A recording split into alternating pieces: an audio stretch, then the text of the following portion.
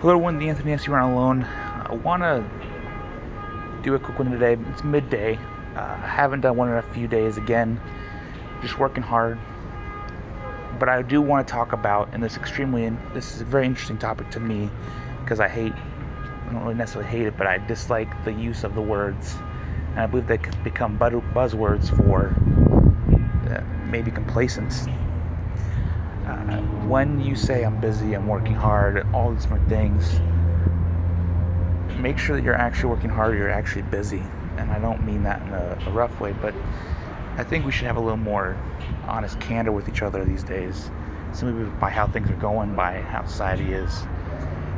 And if you just say, hey, no, I'm just enjoying a lot of time at home, sleeping a lot, just been catching up on some of these things, like, you're gonna have a lot more conversations started, be a lot more sociable. So I guess if you don't want to be sociable, that's a way to do it. Just say, oh, I've been busy, working hard, because it doesn't really get anywhere in a conversation. And the reason why it interests me is because so many individuals these days want to have more conversations, want to get in front of more people, but yet they don't actively use language that will cause that effect. They don't actively say what they're really doing and create ways for people to connect with them. Because frankly, most of us aren't busy. Some days it may look like I'm busy, but I might only work 10 hours out of the 16 hours that I really wasn't available to people.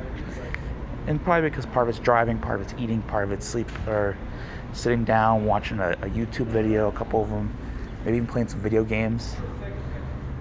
And the deep reality is, if you keep saying you're just busy, I found that I'm actually less busy. I actually get less done because I use a wording that then changes my perception of what I'm actually doing.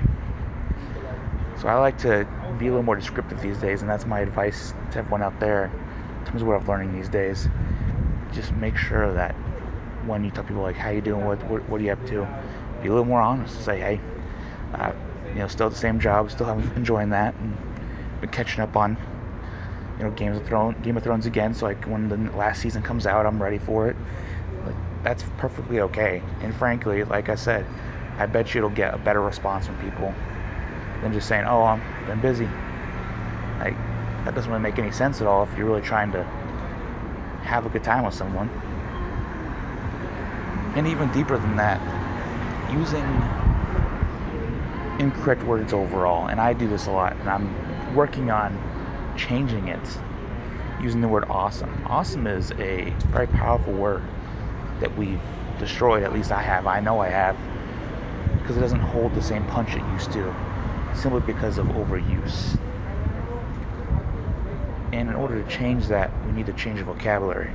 Not everything's awesome, and I know everyone wants to say that, and I know that's a goal, make people feel good. Oh, that's totally cool, that's totally awesome. But I will say, once you have something that's awesome, what are you going to do? How do you up your announcement?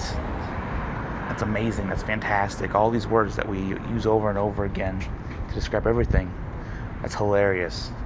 Hilarious means you're basically dying from laughter. That's how funny it is. So, a little food for thought. The wording we use, the candor we use, the crassness, all those different things, those are even big words in themselves. Be a little more exact in what you're doing day to day with people. Use a little more words that fit the moment. And that way, when you really want to give something emotion, people know that you're doing it. And I'm going to leave this all back to management at the end. As a manager, you need to be very aware of how you word things. Even as a parent, as all these different things. But I like to stick with management because that's kind of my thing. That's what I talk about. As a manager, the wording you put to meetings, to reports, to all these different ideas is extremely important.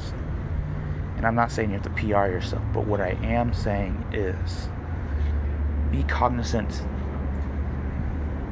of others around you in terms of what it will cause them to do in turn. And be very aware of negativity versus positivity, maybe giving constructive criticism instead of just criticizing someone. There's a huge difference in those two, even though it's just a word. We can talk about that more if you want to personally. Definitely, let's have a conversation. It goes back to empathy, goes back to patience. I have other podcasts for those things, but right now it's just all in the wording. Just be careful. Maybe take a class, maybe read a book on proper wording for proper situations. And I think it'll really up your game in terms of leadership, in terms of your relationships. And you'll just be more clear and concise. This is the Anthony S. You Run Alone. Talk to you all soon.